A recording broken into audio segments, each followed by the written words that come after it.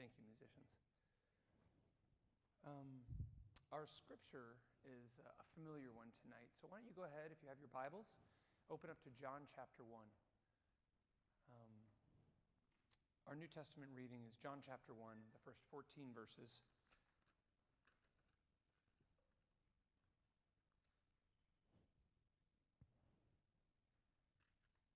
The beginning of John's gospel account. He writes, verse 1, "In the beginning was the Word, and the Word was with God, and the Word was God. He was with God in the beginning. Through him all things were made. Without him nothing was made that has been made. In him was life, and that life was the light of all mankind. The light shines in the darkness, and the darkness has not overcome it. There was a man sent from God whose name was John. He came as a witness to testify concerning that light, so that through him all might believe. He himself was not the light. He came only as a witness to the light. The true light that gives light to everyone was coming into the world. He was in the world, and though the world was made through him, the world did not recognize him. He came to that which was his own, but his own did not receive him. Yet to all who did receive him, to those who believed in his name, he gave the right to become children of God. Children born not of natural descent, nor of human decision or a husband's will, but born of God. The Word became flesh and made his dwelling among us. We have seen his glory, the glory of the one and only Son who came from the Father, full of grace and truth." This too is the word of the Lord. Thanks be to God. Now, to me, between that Isaiah passage and this passage, I'm a bit preachy, and so if I get rambling, forgive me. Tonight's text is a really big one for us Christians. Tonight's text is a really big one for those of us who would claim the name of Jesus Christ. And so I've titled this sermon tonight, sort of in the theme of what we've been doing, "This King Brings Light." And just to give you a reminder of where we've been, on Christ the King Sunday at the end of November, we talked about how we should be thankful for the righteousness of our King. And then we asked the question, can we serve this King? And then last week we talked about John the Baptist and what we must do then to serve this King. And then tonight we talk about the light that this King brings. And before we get into that though, I was actually talking with Jonathan about this, one of our Zoom helpers here. I love how online you can sort of find a statistic or a poll for anything.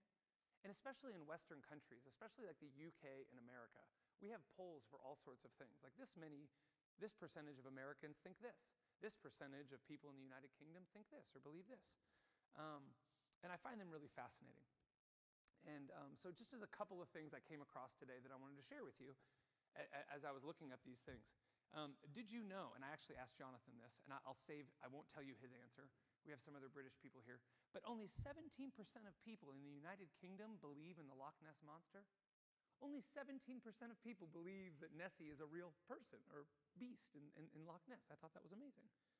I looked up one study about Americans and found that up to 30%, 3 in 10 Americans believe that Bigfoot is real or probably real. Which then shocked me to find out, where's our Canadian friends? Canadians, only 20%. That's like where Bigfoot's from, is Canada. I thought way more Canadians would believe in Bigfoot, right?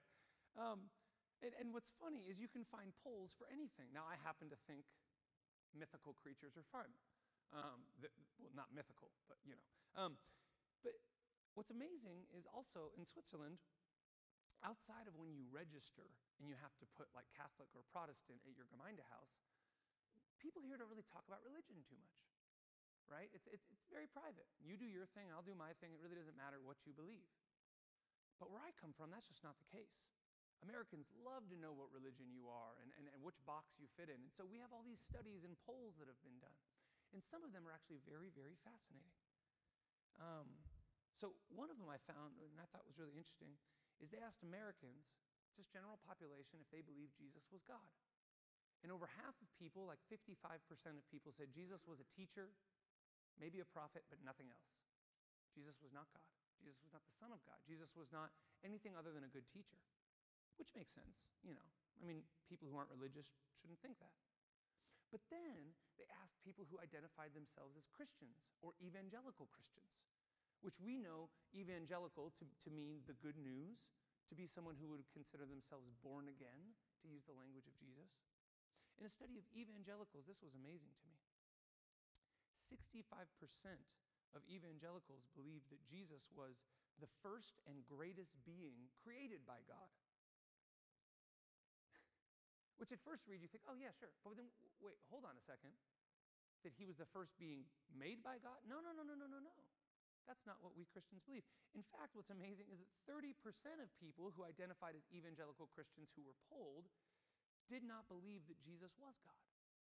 So you have 30% of people, 65% believing something that we would consider a heresy or not biblical, but then we have 30% of people saying that they just say, well, yes, I'm a Christian, but I don't really believe Jesus was God. He was a good guy, a good teacher, worth listening to what he has to say. Not really sure he was God. See, church, if we're Christians, we believe that Jesus is God. And it's sort of a weird thing to say, right? Jesus is God and God is Jesus. And this statement is enough for many people outside of the church to think we're just a little bit crazy, right? I mean, if you take this statement and then start talking about how he was raised from the dead, most people think we're just outright, absolutely lost our minds. But these are things we believe. And actually, if you remember, I don't know if it was last year or the year before, Andy, when we did the Apostles' Creed and we went through the whole Apostles' Creed, I remember this being the topic that was most discussed in the little classes we did and follow-up emails I get from people was about this topic, that Jesus was fully man and fully God. It's a hard thing for us to wrap our brains around. But amazingly, John, the Apostle John, decides to begin his gospel. As his life continued and he began to write these things down to share with the world who Jesus was, this is what he decides to start his gospel with. This huge statement that says, listen, let me tell you what we would say in the church is a very high Christology. What we believe of Jesus is that he is God. He basically says, this is how I'm going to start the story of Jesus. And so we see in verse 1, in the beginning, this of course is drawing us back to Genesis 1. In the beginning was the Word, and the Word was with God, and the Word was God. Now, we have to talk about this sentence before we can go on, because this is not how we talk. When we think of the Word, what do we think of? The Word of God. But the word John is using here is the Greek word logos, which isn't just a word for a book or for writing things down, but it's a philosophical term in Greek. And this term in Greek showed up actually kind of a lot in Hellenistic or Greek philosophy. And what it sort of meant was it was sort of like a soul behind everything in the world. Logos was this idea that there was this underlying current. Honestly, it's not too different than Star Wars with the Force. Like there's this thing sort of driving all of humanity. And the Greeks believed that the word, the logos, was like this driving force. It was almost like the soul of the world and all the people in the world. That's how the Greeks often thought of it. In the Hebrew tradition, this Greek translation of this word, when people would think of this, it wasn't just words written down, but it was the very spoken word of God, in a way how God interacted with people. And so it wasn't just words, but it was very much the presence of God in the Hebrew understanding. A sort of holiness, something that was set apart, something that was powerful. And so whether you're a Greek or whether you're a Hebrew background, for John to use this word is not just to say, in the beginning was the Word. What he's saying is, in the beginning was something big. In the beginning was this idea, was this power, was this thing. And that thing was with God. And the Word was God. And then in verse 2, he gives us a pronoun leading us to know that this was Jesus. He was with God in the beginning. Isn't this amazing? We as Christians, you and I, if we claim the name of Jesus Christ, if we look at these Advent candles and say, yes, come thou long-expected Jesus, what we are saying with our belief is that we believe in the beginning, before anything was, Jesus was with God and Jesus was God. And John starts his very gospel like this. I mean, this is bold.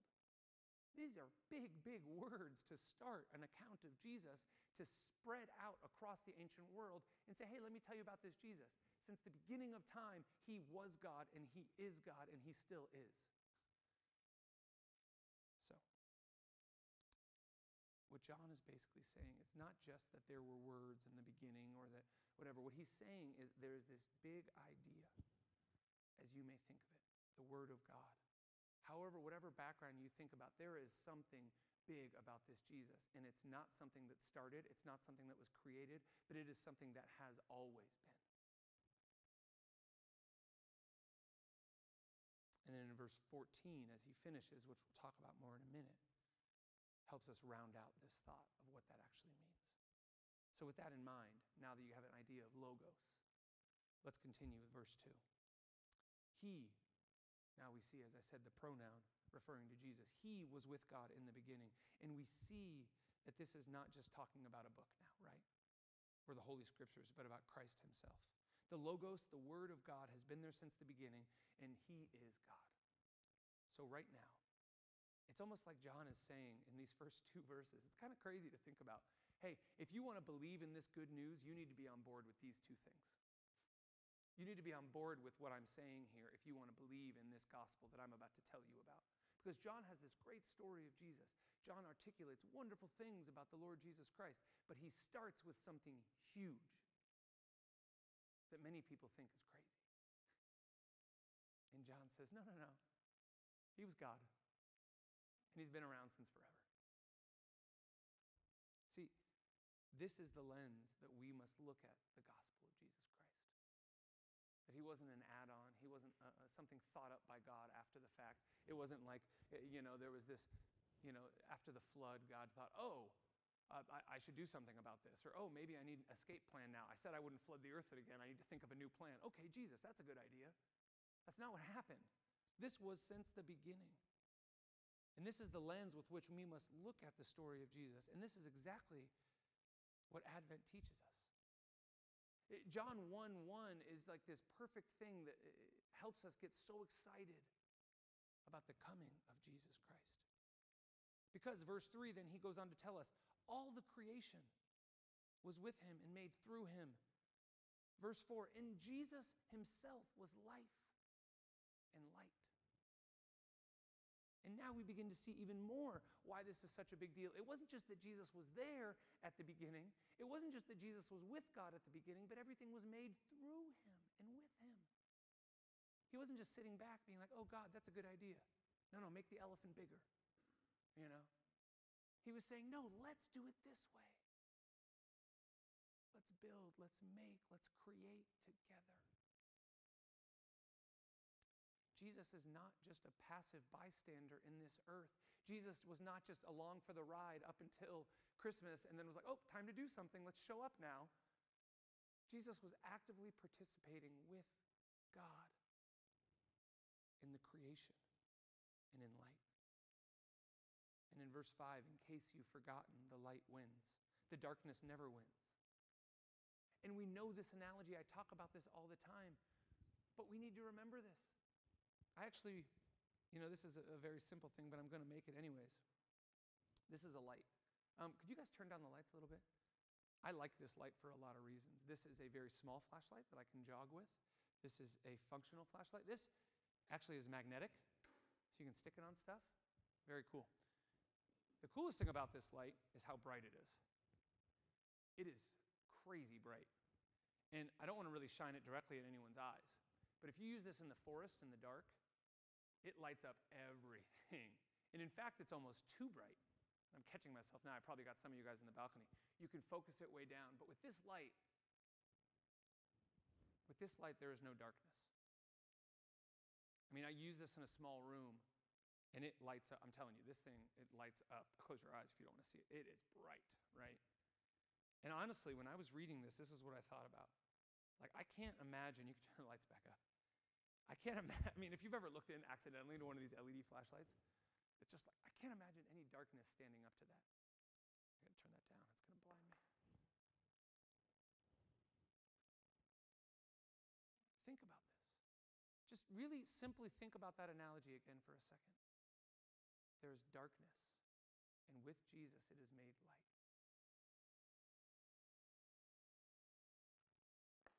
So not only is this Jesus God, not only did this Jesus have an intricate part in creating you and me and all the things we love about this earth, but this Jesus brings light. So that all of the darkness that would bring us down, that would hurt us, that would cause us to worry and to have fear, wouldn't matter because the light shines in the darkness. And the darkness has not overcome it.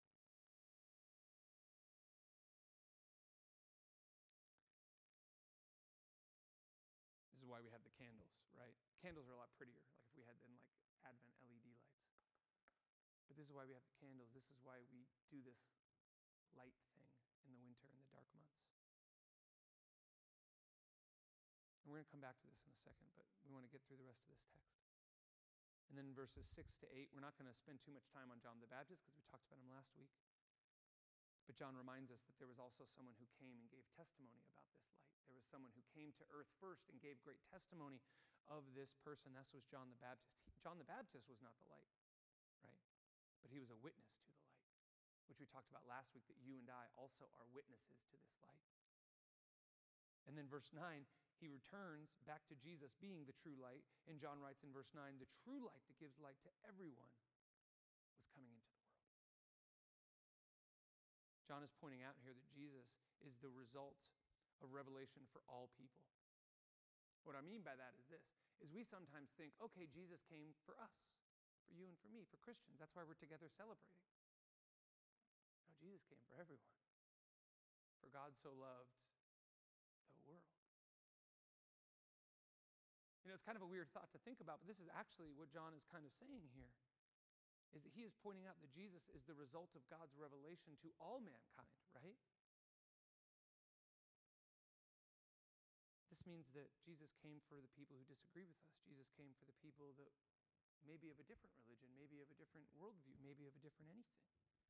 Much like the Apostle Paul did in Acts when he was speaking with the Greeks who said, oh, you have an unnamed God. I know the name of that unnamed God. Let me tell you about him, right? That Jesus came for all. This light was for everyone. Verse 10 and 11, but they didn't see it. Or they saw it and they said, ooh, that's too bright.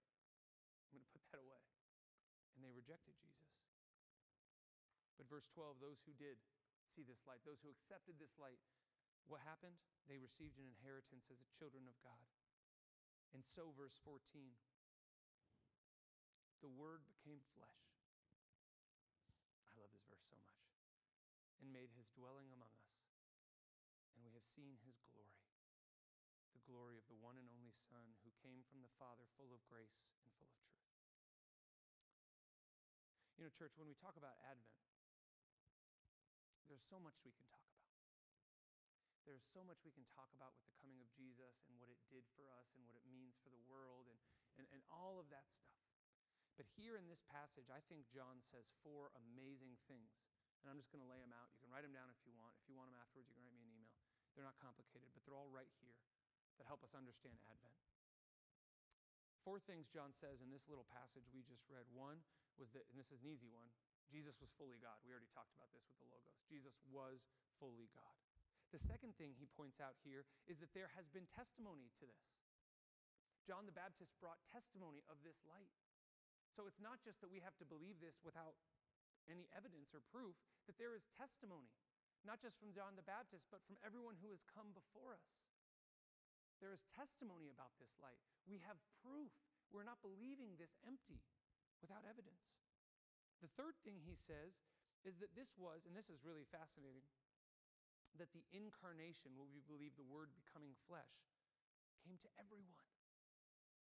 I mean, this is phenomenal, right? that there is no more Jew or Gentile or slave or free, but that we are all made free by the coming of Jesus Christ. And then the last thing John says is that there must be a reception of the word. See, for us to understand Advent, we have to understand all of these things.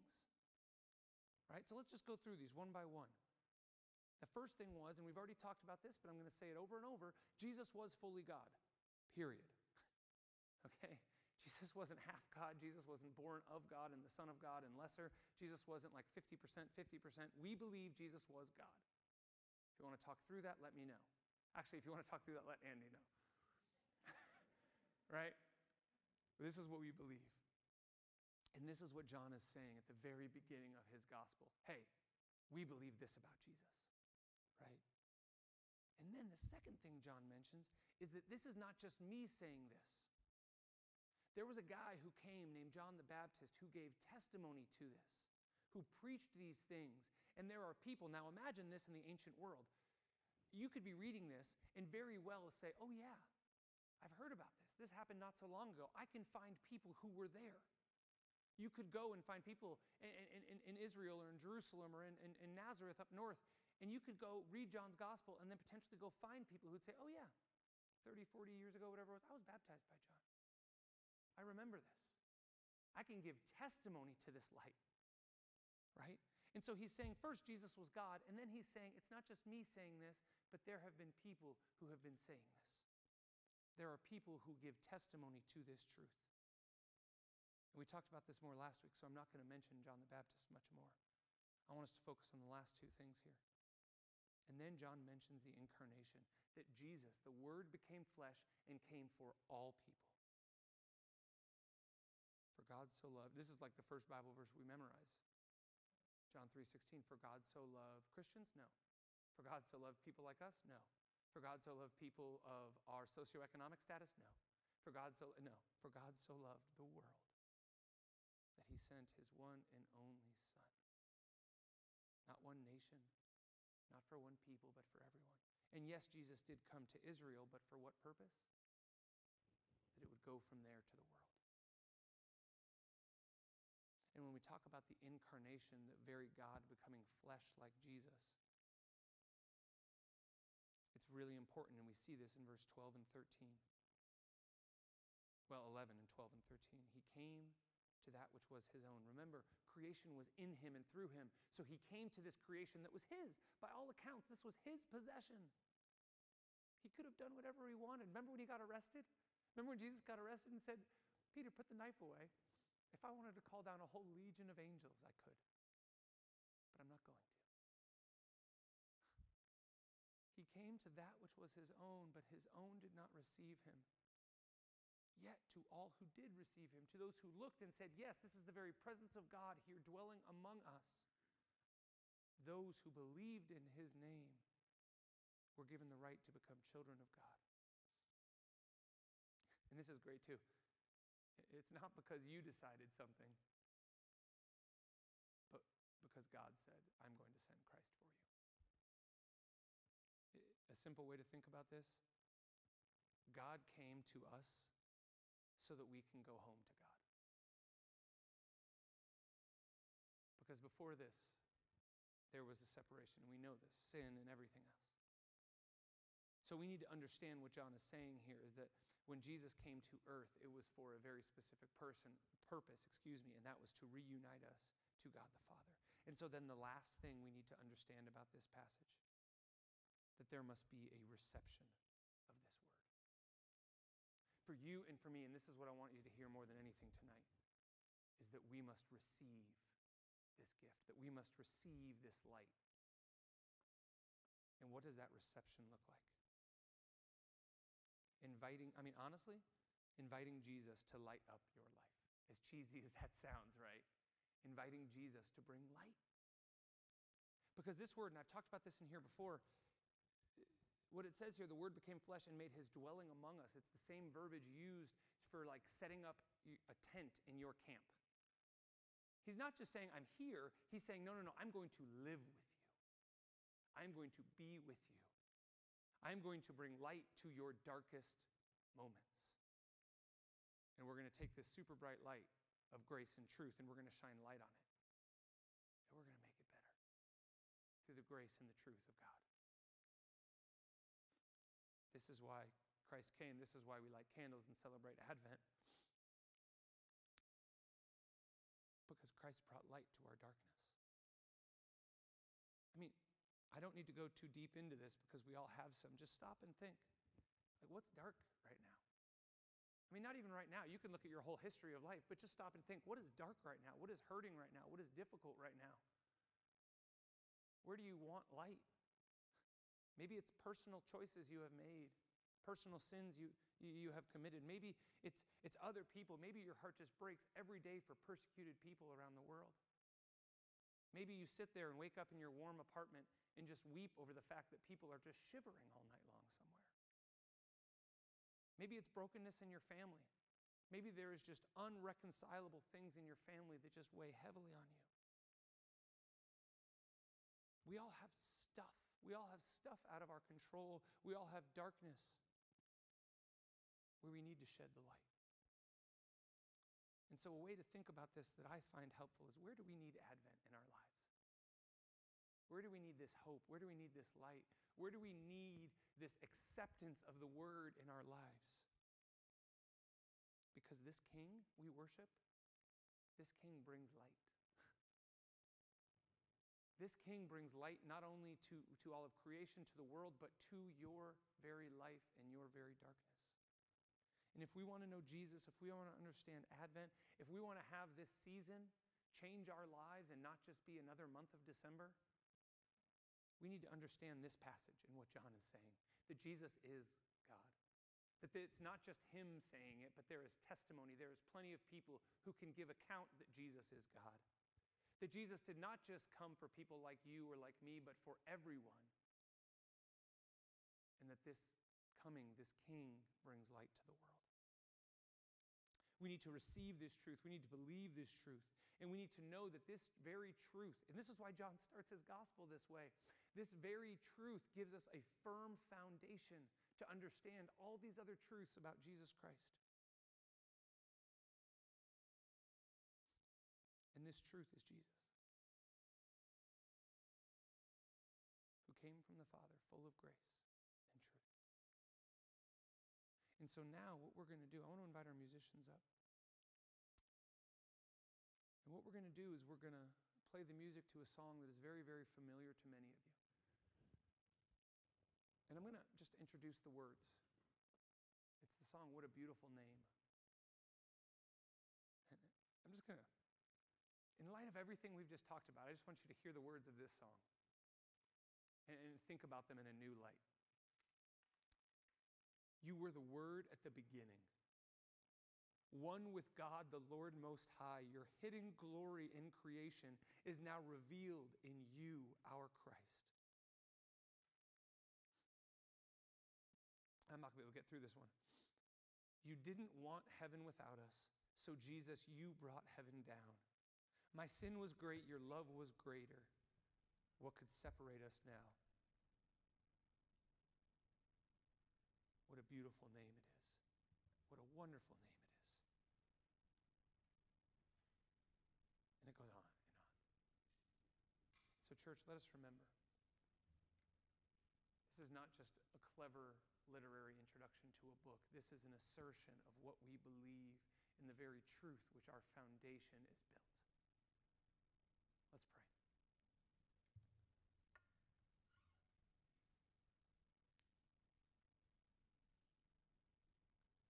God, what's so great is not that you have just done this for us, but as we read in Isaiah, that you have done this to bring justice. We give you our burdens, we give you our hurts, we give you our darkness. Shed a gracious light. The darkness would leave and the light would stay. God, thank you. Pray this all in your holy name.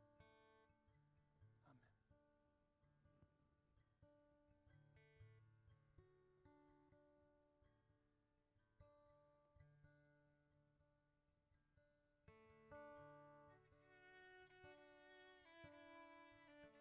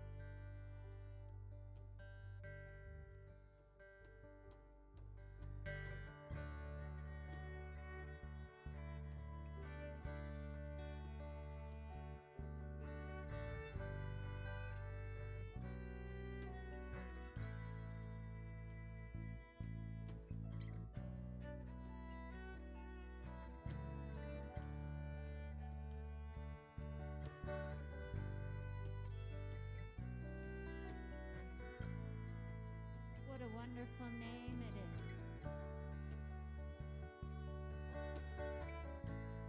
The name of Jesus Christ, my King.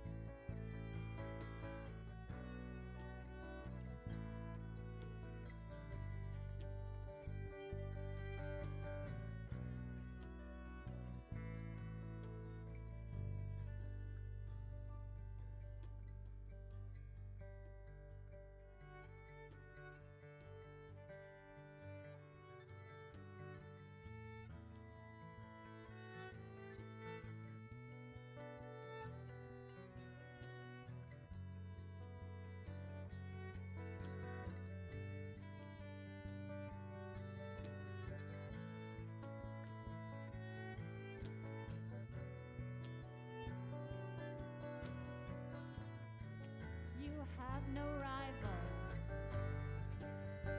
You have no equal. Now and forever, God, you reign. Yours is the kingdom. Yours is the glory. Yours is the name above all names. What a powerful name it is. Powerful name. The name of Jesus Christ, my King. What a powerful name it is. Nothing can stand against. What a powerful name it is. The name of Jesus. The name of Jesus. What a powerful name it is. The name of our Lord Jesus.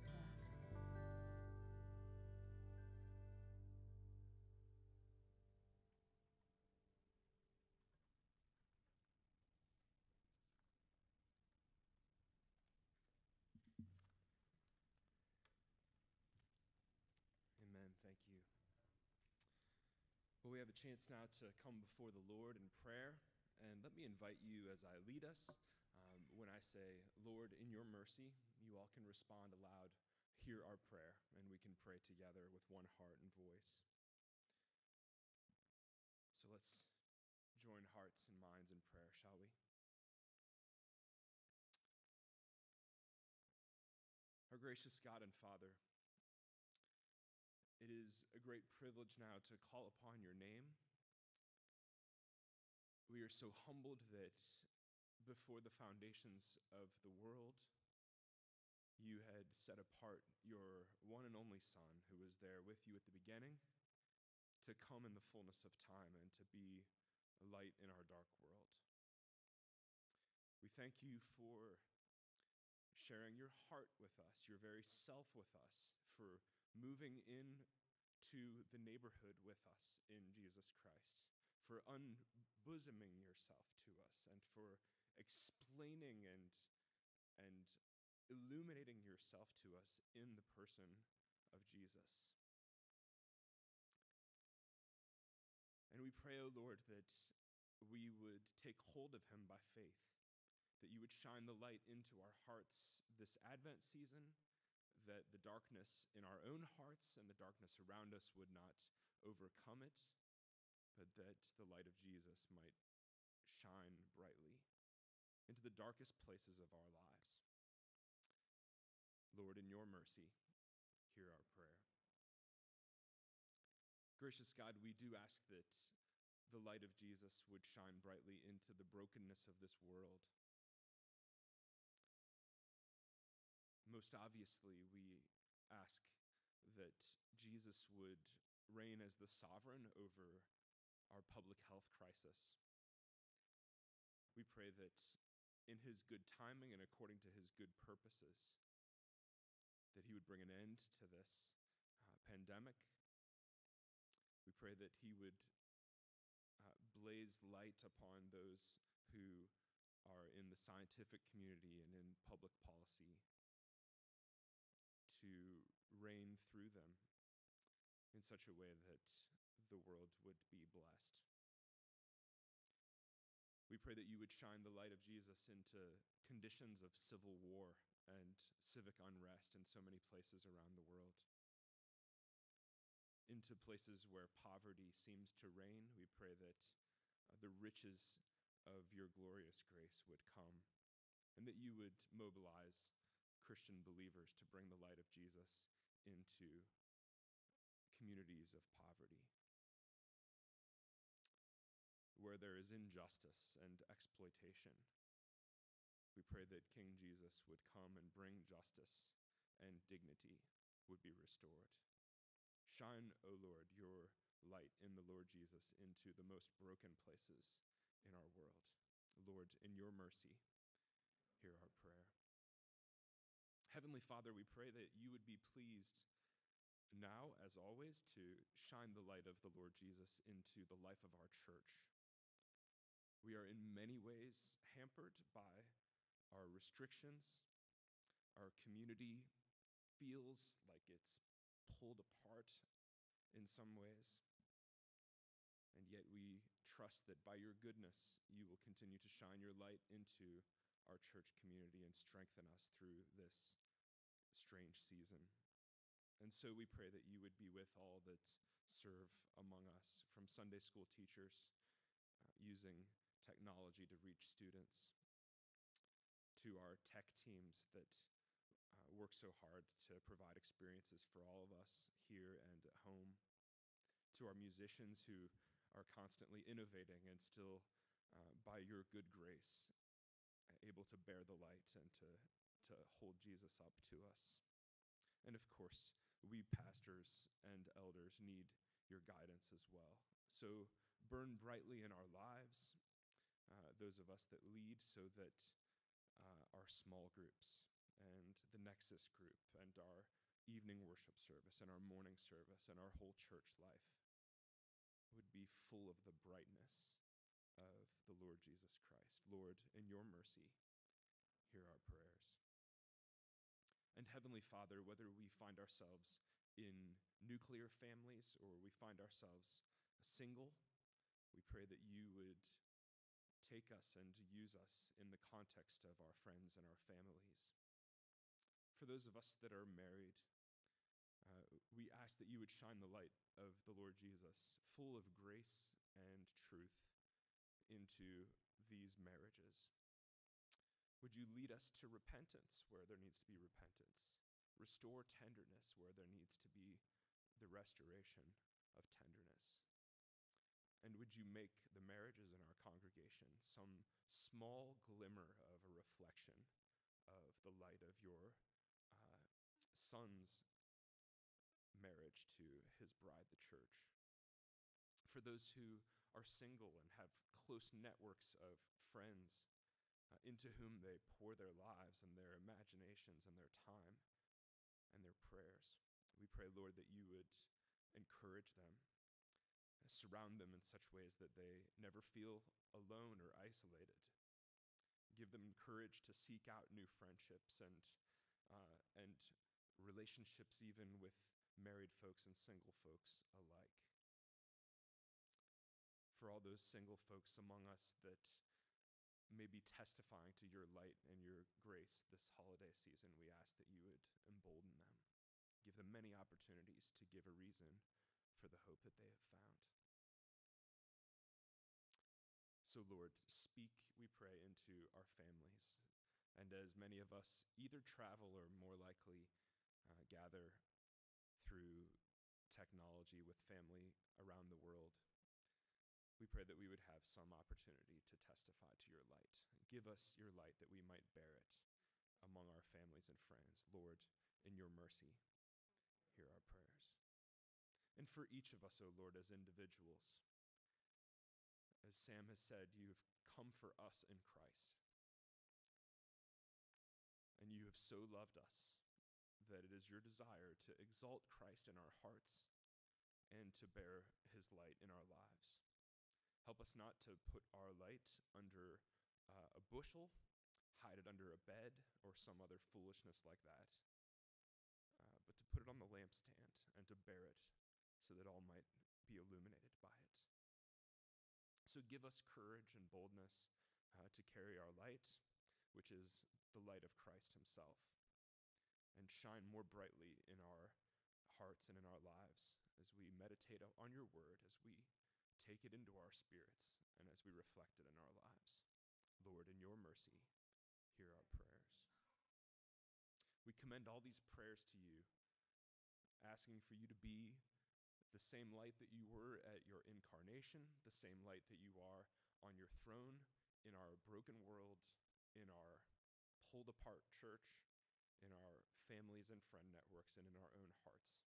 And we trust that it is your great honor, Heavenly Father, to shine Jesus more strongly and brightly than ever in these places. So we commend all these requests to you, trusting that you will hear our prayer and answer according to your good desires. And we now join together hearts, minds, and mouths to pray as Jesus, our Savior, has taught us, saying, Our Father, who art in heaven, hallowed be thy name. Thy kingdom come, thy will be done, on earth as it is in heaven. Give us this day our daily bread, and forgive us sins, as we forgive those who sin against us. And lead us not into temptation, but deliver us from evil. For thine is the kingdom, and the power, and the glory, forever. Amen. If you would like, I'd invite you to stand as we sing our last song, which encourages us to go into the world and to bear the light of Christ as we go among friends and family and everyone else. So let's stand and we'll join and go tell it on the mountain.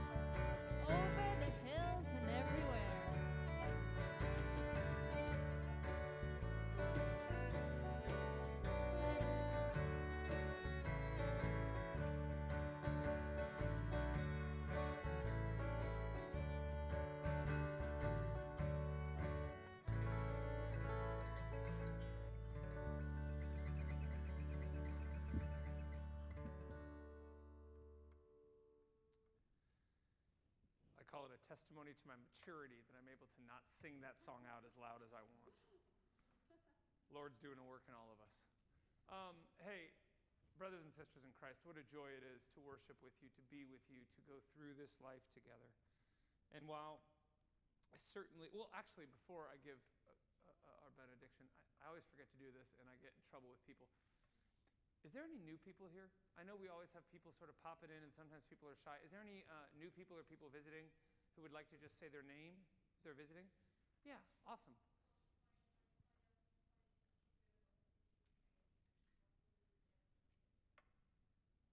Well, welcome.